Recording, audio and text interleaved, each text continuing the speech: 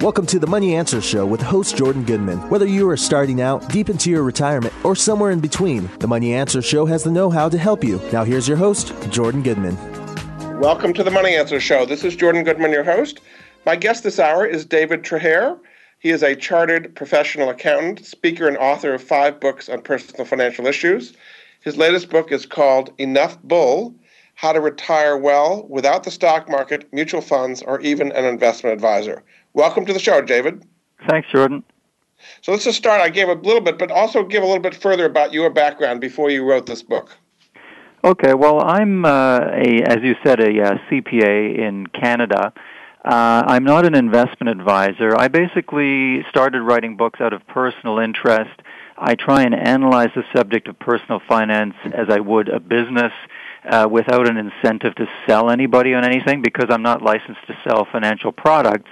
It makes absolutely no difference to me what people end up believing after they read my book. So it's really from an independence angle, I think, much like your angle. Exactly. Now, this is actually the second edition of Enough Bull you just came out with recently. The first edition was like 2009 or something, after the financial crisis of 2008. Is that correct? That's right, yeah. I mean, I wrote the original edition starting in the fall of 2008, and it came out in early 2009. And anybody who was an investor in the stock market knows that's when the stock markets were crashing. And in Canada and as well as the U.S., the markets generally lost almost 50% of their value between the peak in June of 2008 and the pit in March of 2009. So for a book to come out and advocate, forget the stock market, stick with safe fixed income products, the timing was very good for the release of the book. People were more inclined to accept that message when they'd experienced significant losses in the stock market themselves. Now, you talk in the beginning of the book about what happened in the fall of 2008. Maybe just from your perspective, explain what caused such a deep fall. And you had the fall of Lehman Brothers and AIG and General Motors and Fannie Mae and Freddie Mac and all these major institutions dropping like flies. What caused such a dramatic contraction of the economy and the markets at that time? That we can now that we have a little bit more perspective on it. Right. Well, I think everything that you mentioned really was the cause of it, and my belief is that unfortunately the stock market is not a very logical place to be. Things happen more because of what people read in the newspaper, or some event overseas happens, and they panic. And that was the feeling during that period of time, was just panic. If an institution that's more than a century old, like Lehman Brothers, can go bankrupt that quickly, what else can happen? And people just started running away from the stock market. And when people are selling, it just drags the stock market down. And that's one of the problems I have as a logical accountant, is that the stock market doesn't seem to behave that logically. So, if there was a direct correlation between the financial results, the audited financial statements of a company, and its stock price, I'd be much more inclined to trust the stock market and invest my hard-earned savings in it. But it doesn't seem to react very well. So during a period like that, even really good companies like Apple that had fantastic financial results even throughout that period of time lost about half of its share value, even though that makes no logical sense. So I really think it's this emotionally driven response to the stock market that gets people into trouble. It's the old axiom of fear and greed. When the stock market's doing well, everybody gets into it. That tends to be high or near the peak. And then when it drops, they panic and the fear sets in, and it's just a vicious downward spiral from there. So basically what you concluded in the book and so on is you should pretty much stay away from the stock market after the crash of 2008, 2009. Yet we've had an enormous bull market since the March 2009 low, and had you been in cash or right the entire time, you would have missed a huge upside here. So what is your response to people saying, you shouldn't stay out of the market, you should have been buying more when things were cheap? And I agree with that point. If you're in the market, you have to stay in the market, right? And I think, while the returns since March of 2009 have been fantastic, that's only if you started investing in March of 2009. For people who were fully invested in the stock market equities at the peak in 2008, well, they lost 50% and now they've recovered that, but it's taken 6 or 7 years or more to get back to where they were. Which brings us to the next point, which is the fact that investing is all about the future. We need to know what happened in the past and why it happened, but we really need to project about what's going to happen in the future. So we're sitting with the U.S. market, the Canadian market literally at all-time highs right now, and it just doesn't seem to me that the logic behind that is fully justified. In other words, the economy is yes, it's getting better, but it's not that good.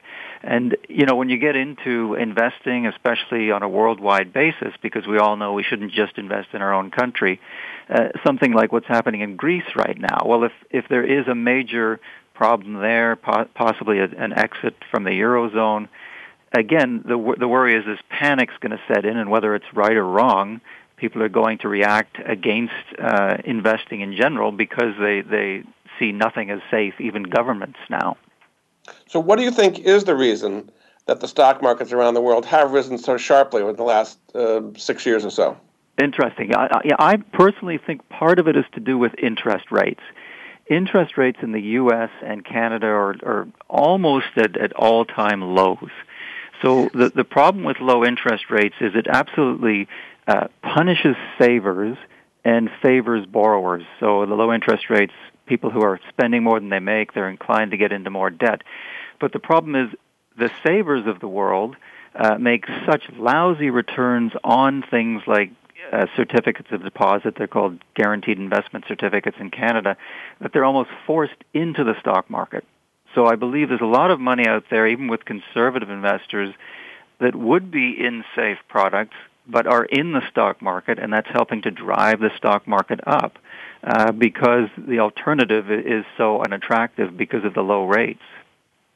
So are you expecting any change? Are you expecting rates on short-term safe products to go up significantly in the next few years?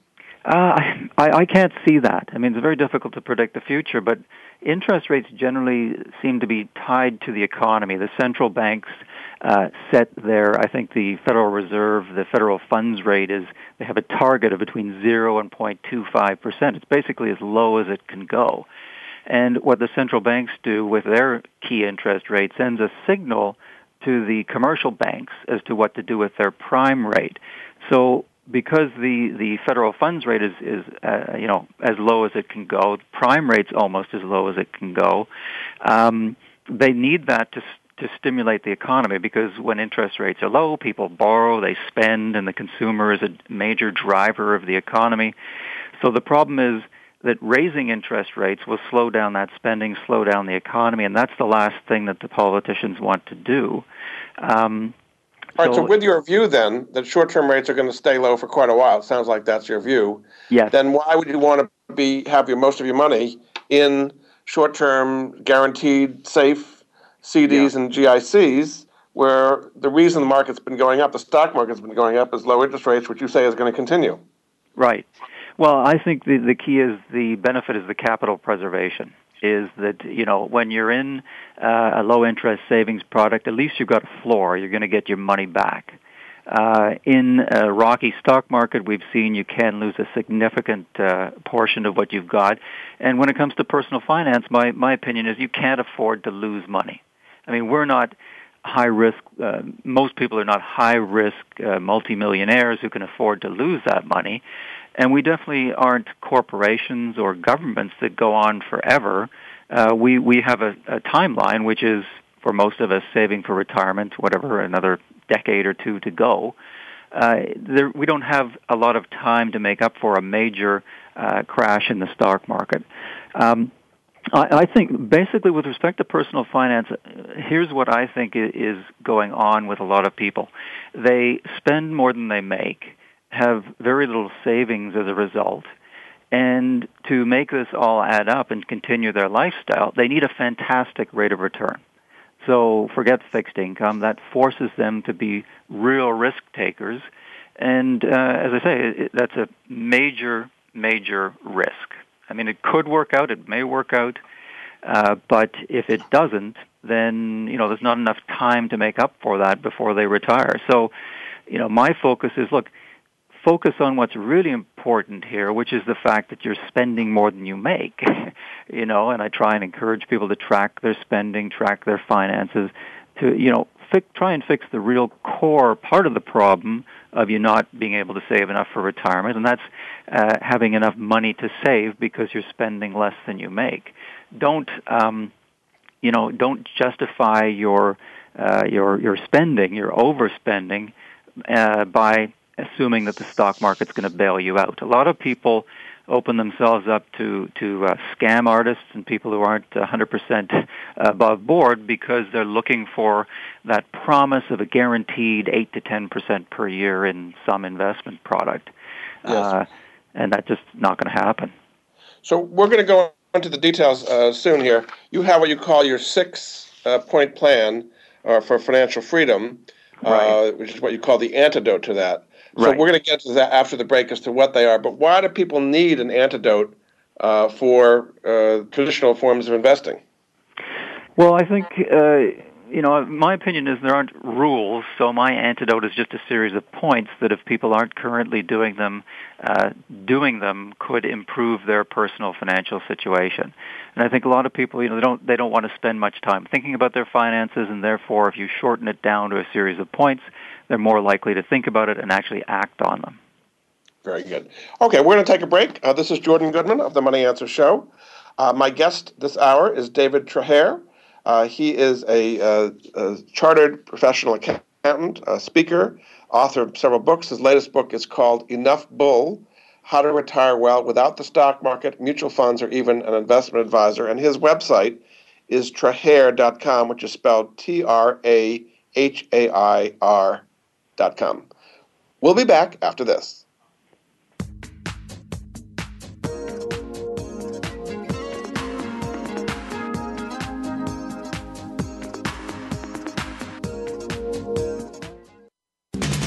We're always talking business. Talk to an expert. Call now toll free 866-472-5790. That's 866-472-5790. Voice America Business Network. Have you had a chance to check out Voice America's online magazine and blog, Press Pass? If you love our hosts and shows, check out articles that give an even deeper perspective. Plus topics about health and fitness, movie reviews, philosophy, business tips and tactics, spirituality, positive thought, current events, and even more about your favorite host. It's just a click away at vapresspass.com. That's vapresspass.com. VA Press Pass by Voice America. All access, all the time. Bob Pritchard has over 30 years of experience as a straight-talking business consultant and author working with some of the top Fortune 500 companies. Now he's come to the Voice America Business Channel to help you and your business. Tune in to the Bob Pritchard Radio Show for information about starting and successfully running a profitable business. From the movers and shakers to great marketing screw-ups, you can't afford to miss a single edition of the Bob Pritchard Radio Show. Tuesdays at 5 p.m. Pacific, 8 p.m. Eastern on Voice America Business. Leadership is a vital skill set in today's competitive global economy. Being a leader is not enough. To succeed, you must optimize your performance and know how to imbue others in your organization with leadership skills.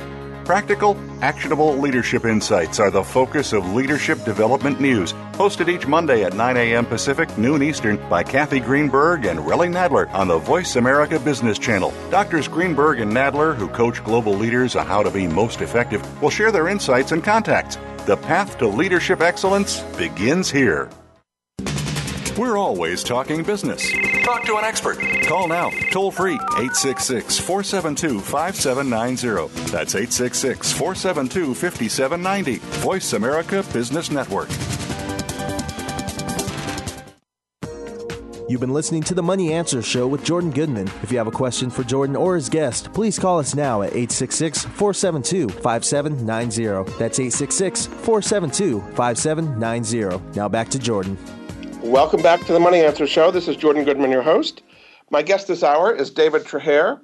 He is the author of a new book called Enough Bull, How to Retire Well Without the Stock Market, Mutual Funds, or even an Investment Advisor. Welcome back to the show, David. Thanks, Jordan. So we talked about the 6 antidotes, the 6-point plan for financial freedom. And let's start with the first one, which is what you call avoiding personal financial disasters. Right. And you begin with Ponzi schemes. So maybe just briefly talk about what Ponzi schemes are and how you can spot a Ponzi scheme. Because in a very low interest rate environment, it's very tempting for people to be pulled in by something that's seemingly offering high returns with little risk. Exactly. Well, a Ponzi scheme is basically a situation where somebody promises you a guaranteed high rate of return.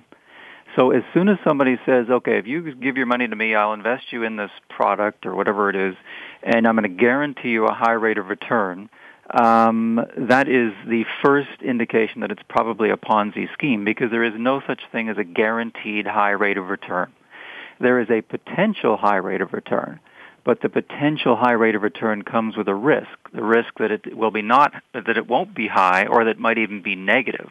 And I think in my book I cite this one study where they analyzed the typical person who becomes a victim of a Ponzi scheme, and a core part of that group are people in their 50s that are short on money for retirement, looking for sort of that silver bullet to bail them out. So it opens them up to be a potential victim because, as you said, it's so tempting to want to try and find something that's going to make you this incredible rate of return. And I get into the details of the Bernie Madoff Ponzi scheme. I mean, that was a multi-billion-dollar situation where very intelligent, wealthy people and individuals and charitable trusts got into this, assuming that he could do what he was promising that he could do. And obviously, the Ponzi schemer just spends all the money. Yeah. And, obviously... Why do you think that people did not catch on to Madoff early? I mean, he had all these investment advisors, and the SEC was looking at things. There were lots of red flags. Why do you think he got away with it for as long as he did? A very good question. I mean, the SEC did a study, actually, to find out why they didn't find this. The study's like 477 pages long. And I think part of it was that the individuals they were sending in to look over his operations, the examinations were poorly planned, and they weren't doing a full forensic audit type of analysis of his organization. But he was a brilliant speaker. He appeared very grandfatherly. People just trusted him. But the reason that became so big was there was approximately 77 feeder hedge funds, feeder funds all over the world, bringing in clients. The clients would bring in their money to these overseas companies. They'd send the money to Madoff's firm and never see it again. So a lot of the lawsuits now are between the end investors who lost money and these feeder firms for lack of due diligence. We sent you $1 million. You sent the check to New York, and did you ever go there and find out that it was actually being deposited? And they didn't. Yeah. So do you think there are other similar big Ponzi schemes out there now that are operating that have not been found out yet? Oh, I would bet on it, for sure. I mean, it's such a lucrative way or an easy way for a con artist to make money, playing upon people's greed and need to believe that it's true. And these people, I mean, these people are professional actors. You know, the problem is that there are professional actors out there, and some of them aren't in the entertainment industry. They are trying to take your money. These are people who are very good at it. So people get sucked in, and I think what allows these Ponzi schemes to expand even further is embarrassment. Even when people find out they've become a victim, they're not inclined to tell all their friends and warn all their friends, or even in many cases go to the authorities because they're embarrassed that they got ripped off. So there was a case in Canada called Enron. Maybe just briefly describe how they did it. That was in BC, British Columbia, the province on the western coast. And it revolved around a mortgage broker. And what their angle was, they said, look, if you give us our money, we're going to lend it out to commercial builders who won't qualify for a regular bank loan. Therefore, we can charge them high interest rates, and that's why we will promise you high interest rates. And as typical with a Ponzi scheme, they just collected all the money, spent all the money. So the Ponzi schemers have a problem as soon as some of their investors want their money back because they. So again, why didn't the regulators, why didn't the BC Securities Commission pick up on that early?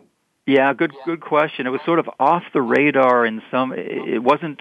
They weren't issuing shares for public consumption through a prospectus because it was this off books kind of mortgage broker situation. They weren't originally found out or prevented from doing what they were supposed to do. But actually, I mention in the chapter on that is that if people had bothered to check the background of the two people who perpetuated and formed that scheme, they had been in trouble with securities regulators for years. So there were telltale signs, yeah.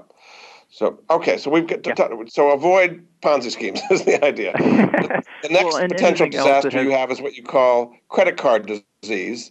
So maybe describe that and how people can avoid getting into credit card disease.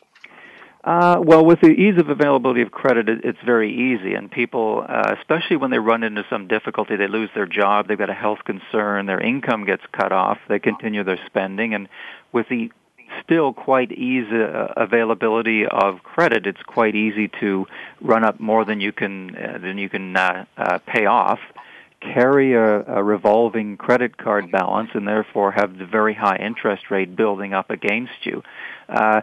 The problem is it's very difficult to reverse that process for people who are spenders. They're used to spending more than they make.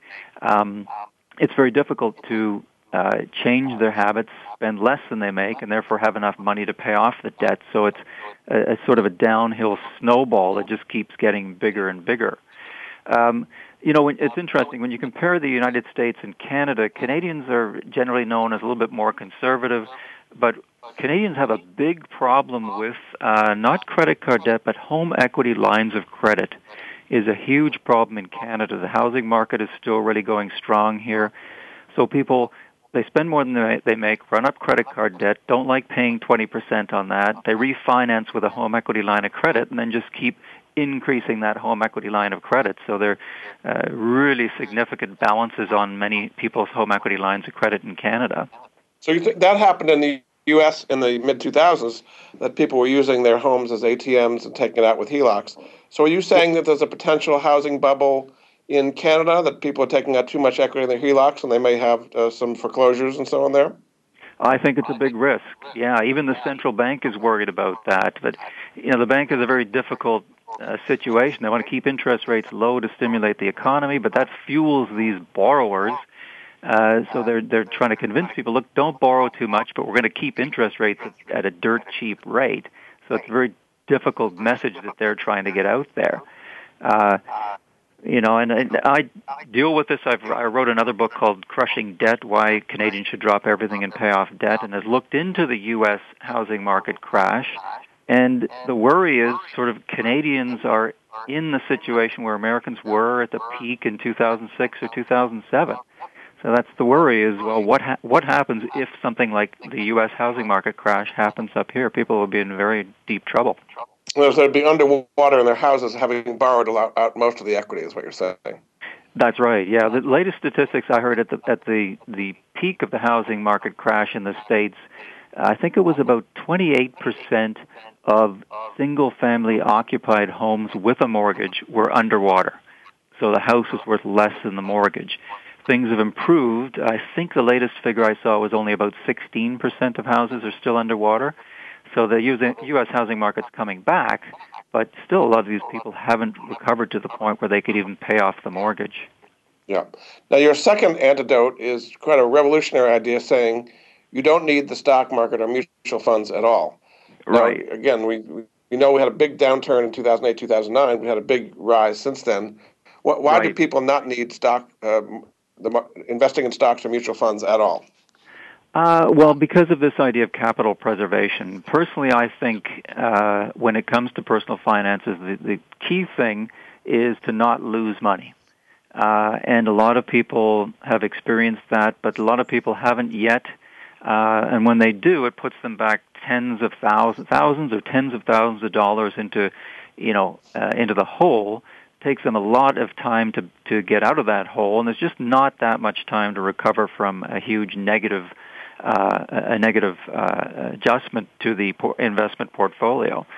The other issue is, the current environment. People think, okay, well, I can only earn 1.5% or 2% on a certificate of deposit, and therefore I'm going to go into the stock market and maybe make 7 or 8%. But a lot of people look at the ideal index, which has done incredibly well in the States and Canada as well, but they don't really look at how well their investment portfolio, their personal equity investments, their personal stocks and equity mutual funds have done. And the sad reality is that due to poor timing and emotions getting involved and possibly high investment management fees, they're not doing anywhere near as well as they thought they were.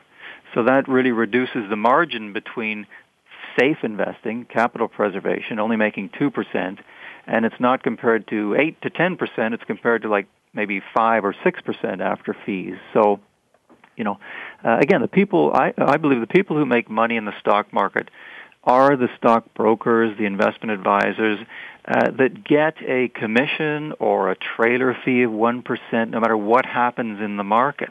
That's how you get wealthy in the stock market, is to take a cut of the action, not to be involved in the action by itself. There was a book years ago saying, where are the customers' yachts? It's all the brokers who have the yachts. That's right. Now, you have a whole section here on mutual fund risks. We don't have time to get into all of them, but what are some of the risks that people are taking when they go into mutual funds that they're probably not aware of? Well, it depends on the type of mutual fund. I think with equity mutual funds, obviously the risk is that the market's going to decline. But depending on the type of equity mutual fund, some of them have borrowed money, so you've got interest rate risk, maybe possibly foreign currency risk, and that's a good one for Canadians because when Canadians invest in U.S. stocks, they convert it to Canadian dollars, and then whatever the exchange rate does has a big impact on their investment. So conversely, if Americans had any money invested in Canadian stocks because the U.S. dollar has done so well, their Canadian stock portfolio would not have done anywhere near as well because of the exchange adjustment. Very good. We're going to take a break. I'm going to get back to the mutual fund risk after the break. My guest this hour is David Traher. He's a chartered professional accountant and speaker and author of several books. His latest book is called Enough Bull, How to Retire Well Without the Stock Market, Mutual Funds, or Even an Investment Advisor. His website is traher.com. We'll be back after this.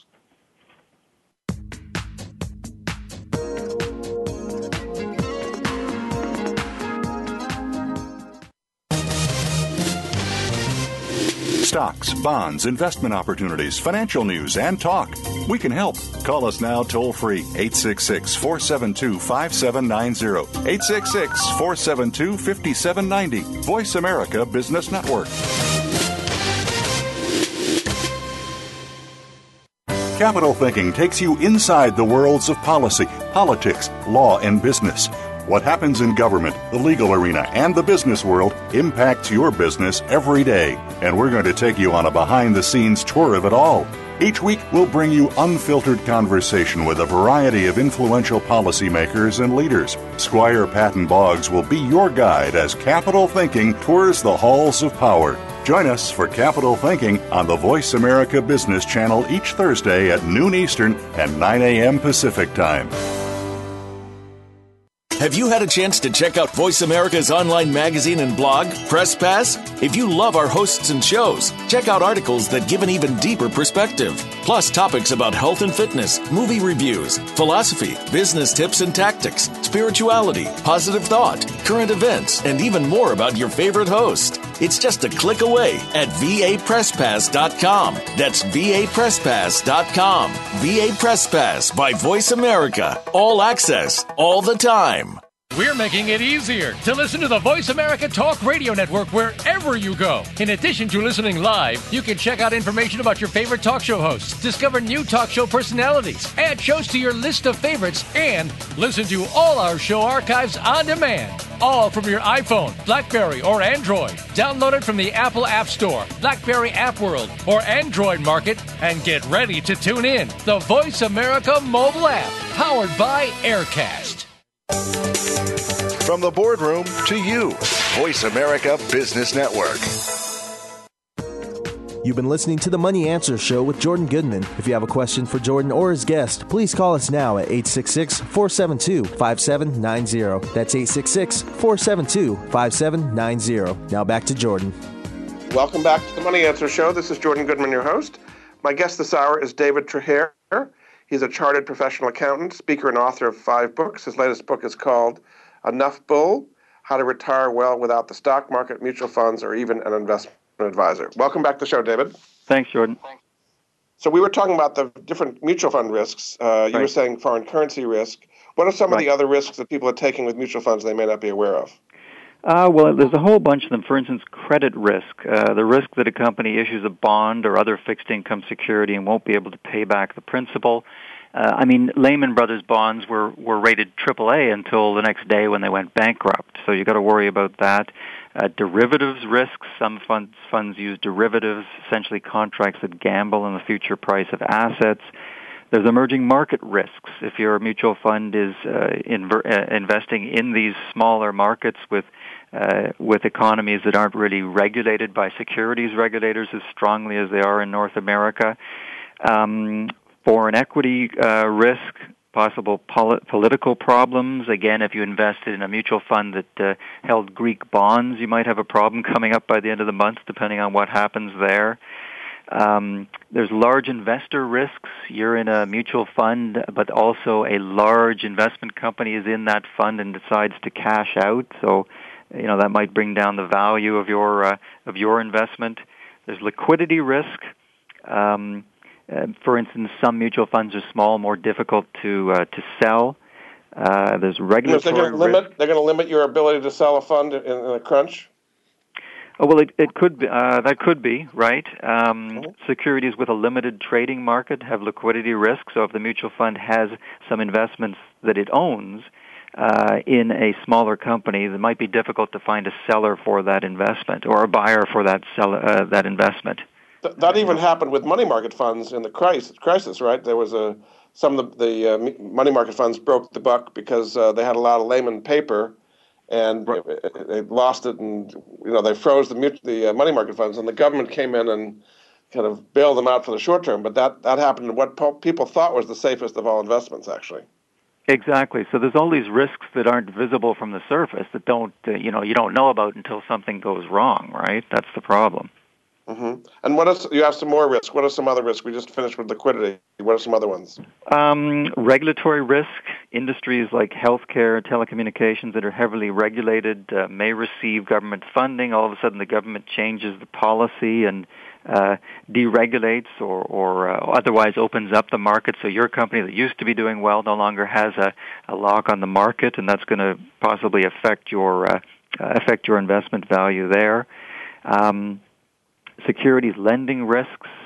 Some funds can lend a portion of their portfolio securities to a qualified borrower or borrowers who have posted collateral for a fee.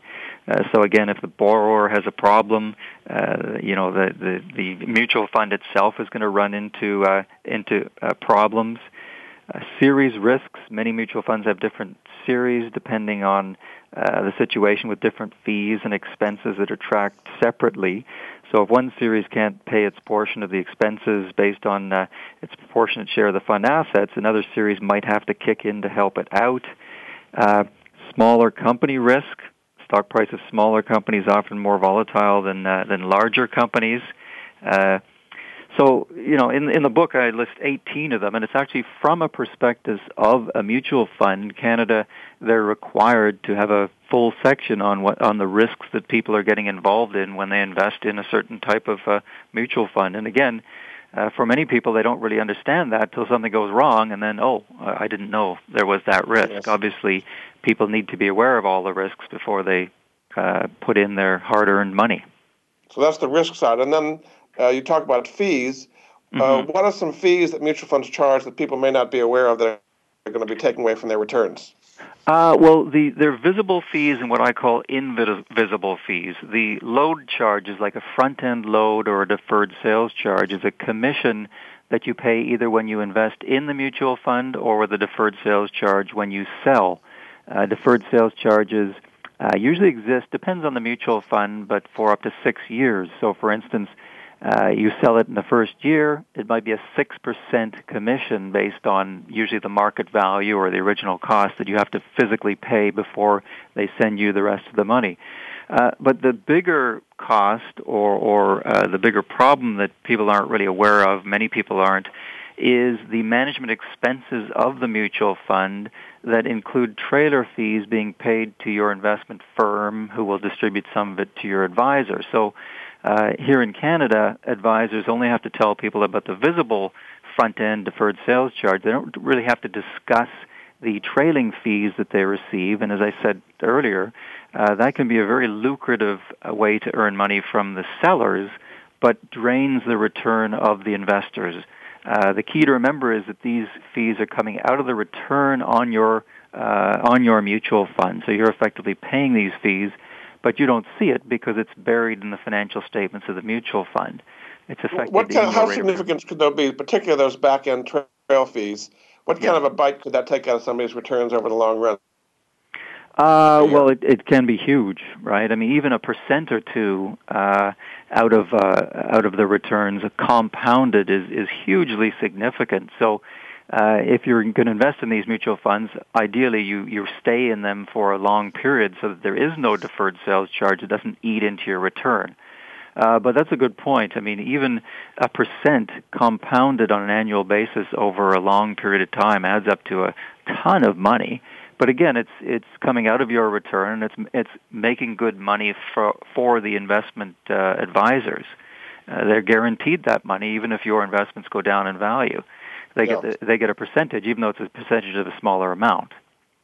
Okay. You have people saying that at a certain point they reach what you call the puke point.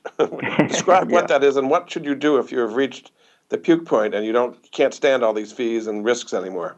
Well, the puke point is that day and time that investor reaches the point where he or she says, that's it, I've had enough of these losses, I've had enough of these fees, sell everything. And I recommend you don't do that. That's probably the worst thing you could do if you're invested in the market, specifically in mutual funds, because panicking like that often triggers a lot of these fees. So these deferred sales charges, often the timing is poor because you've just opened up your monthly statement and you've seen a loss. So again, it's the fear factor kicking in. You sell at an inopportune time, which is when stocks are depressed. If you're in the market, you really have to have a strong stomach and not do that. That's the worst thing you can do. So, I mean, I talk about in the book how I got totally out of mutual funds and out of the stock market and just into safe investments like guaranteed investment certificates or certificates of deposits. But that took years to do. You know, it took time to look at the different investments and decide what's the timing, when can we get out, and how can we minimize these costs.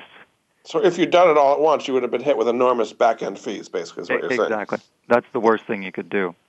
Now, your third point is buying a home and paying off your mortgage. Right. Now, that sounds good. What happens if you don't have a rising real estate market? At the moment, it's pretty good, but we saw that real estate can go down pretty sharply in 2008, 2009 as well. Why is that the best strategy, to put most of your money into buying a home and paying off your mortgage as quickly as possible?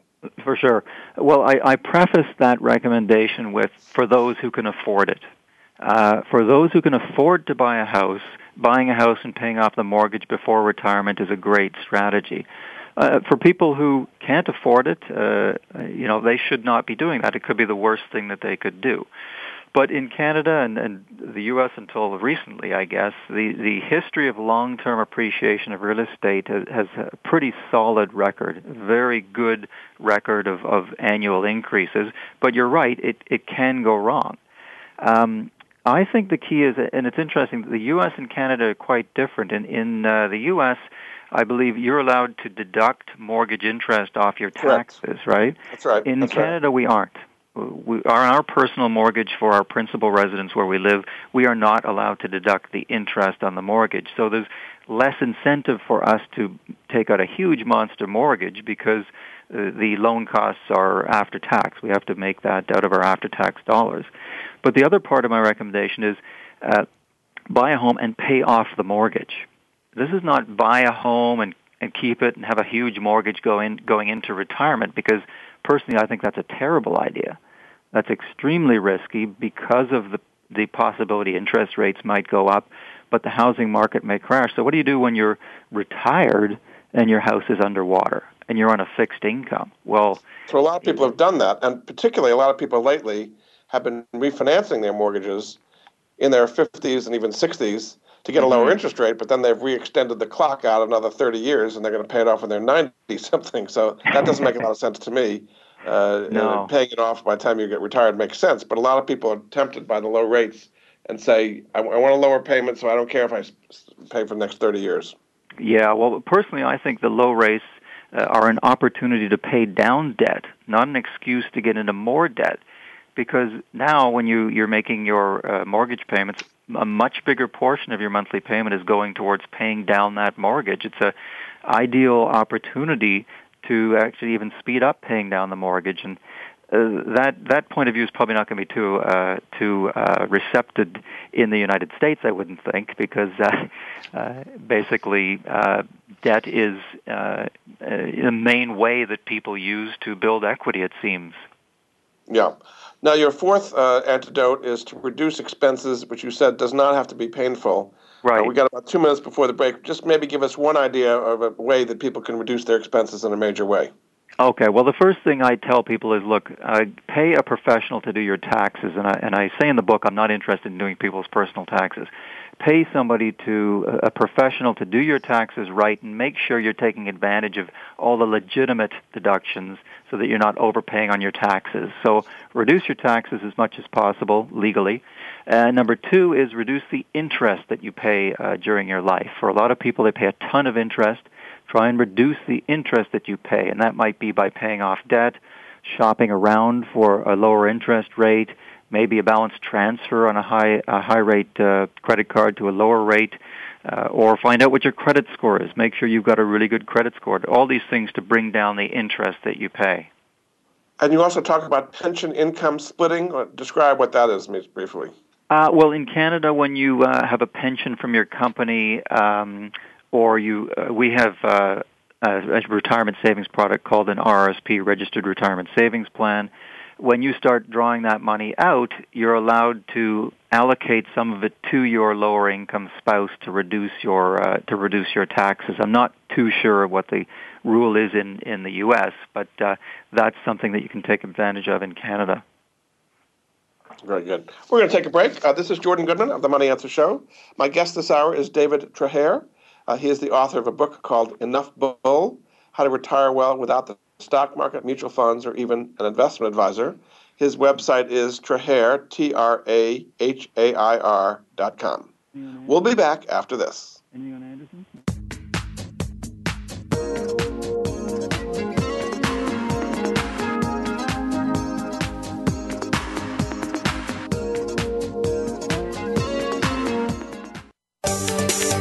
From the boardroom to you, Voice America Business Network. Have you become a member yet? Sign up now to become a member of Voice America. It's always free and easy. Plus, you get to take advantage of some great member benefits. Get unlimited access to millions of hours of on-demand content across all of our channels. Keep track of your favorite episodes, shows, and hosts in your own customizable library. Find out what shows you might be interested in based on your favorites. Plus, you get insider access with our newsletter. Membership gives you more. Sign up at voiceamerica.com and click Register at the top right. We hear it and read about it every day in the news. America is heading over a fiscal cliff. Home prices are still receding and unemployment growing. How can you preserve and increase your wealth in this kind of economy? Tune in to Turning Hard Times into Good Times with host Jay Taylor. Jay will explain the decline of our monetary system and the economy, and will give you winning investment ideas and the tools to protect and increase your wealth. Turning Hard Times into Good Times with Jay Taylor can be heard Tuesdays at 3 p.m. Eastern Time, 12 noon Pacific Time on the Voice America Business Channel. What if every day was a good day for business? Because every decision you made was the best choice. What if you could receive regular input from credible sources and could acquire all the precise information you need, exactly when you need it, so you can make the right decision every single time? Because There's More challenges you to make better decisions. Join Laura Ellis every Monday at 9 a.m. Eastern, 6 a.m. Pacific, and 2 p.m. GMT on the Voice America Business Channel and learn how to think differently for better decisions, better business.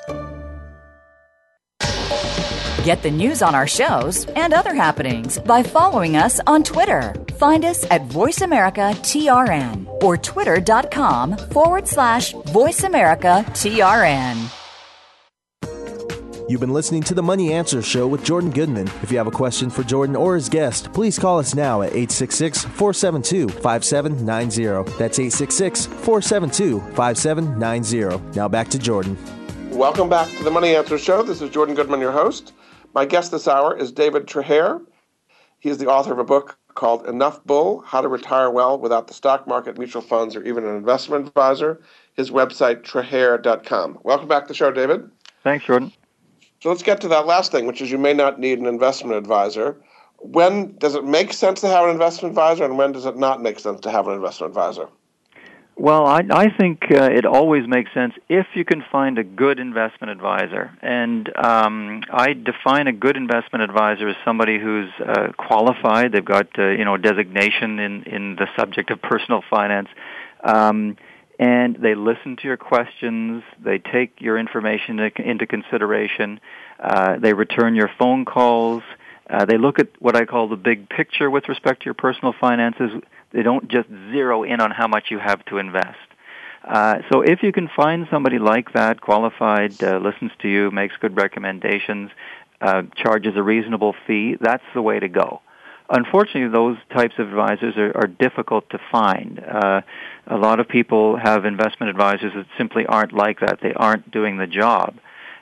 So I strongly encourage them to spend some time trying to find somebody who will do the job for them, starting possibly with word of mouth, somebody they know, but you still got to do your due diligence on these people, even if it's recommended by somebody else, and try and find somebody who can do a good job for you for a reasonable fee.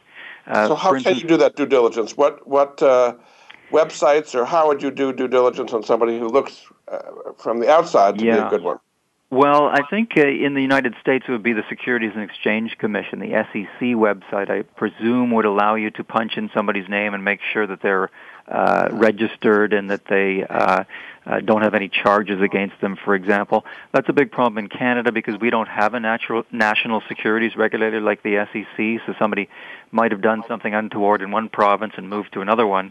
So they've formed an entity called Canadian Securities Administrators, and you can go onto this one website, punch somebody's name in, and make sure that they're registered and haven't had any charges. That's telling them if they're not a criminal and they're doing criminal. But if somebody's just a bad investment advisor but not a criminal one, how can you avoid, or even if you have one, get rid of a person like that? Well, that's a tough one. The first thing I would say is, look, a good investment advisor will contact you and deal with you several times a year, probably.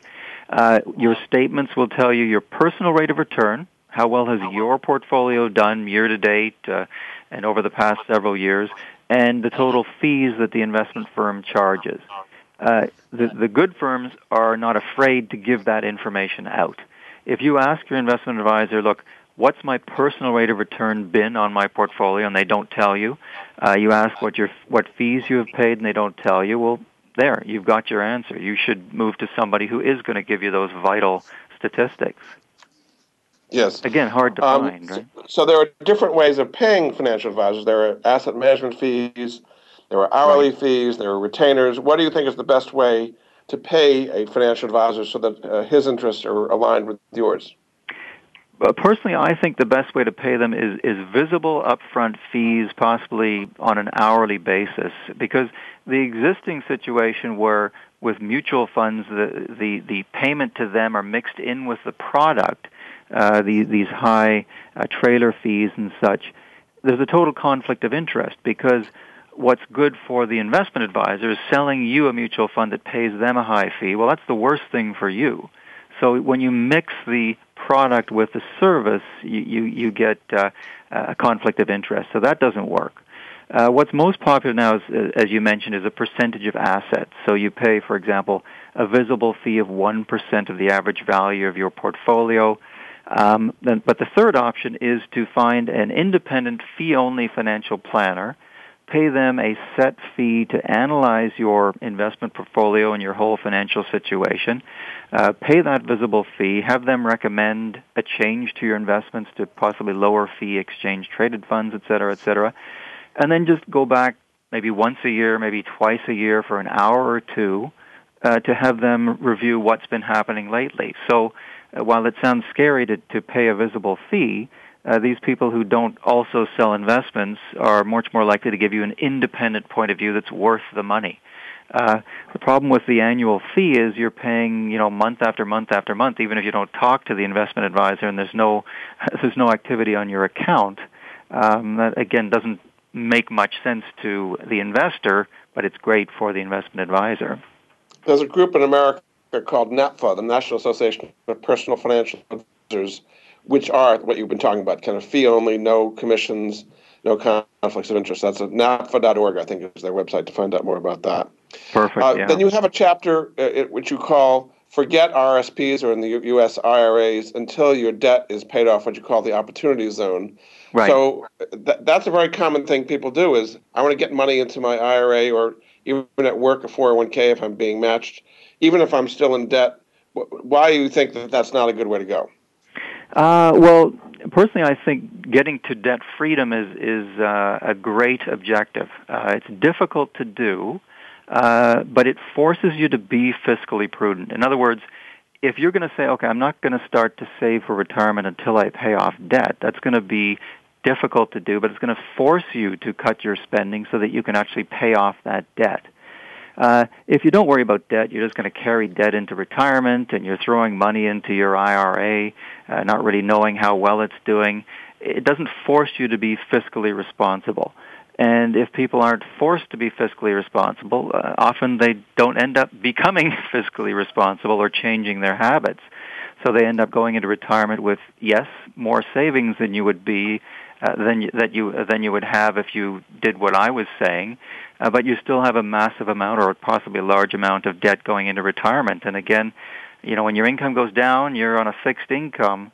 It's a lot tougher to pay the bills, especially with the risk of rising interest rates and things like that. So, does it make a difference as to what kind of debt you have? I mean, if you have a HELOC, which is at a 3 or 4% rate, that's a different kind of debt than credit cards at 20 or 25%.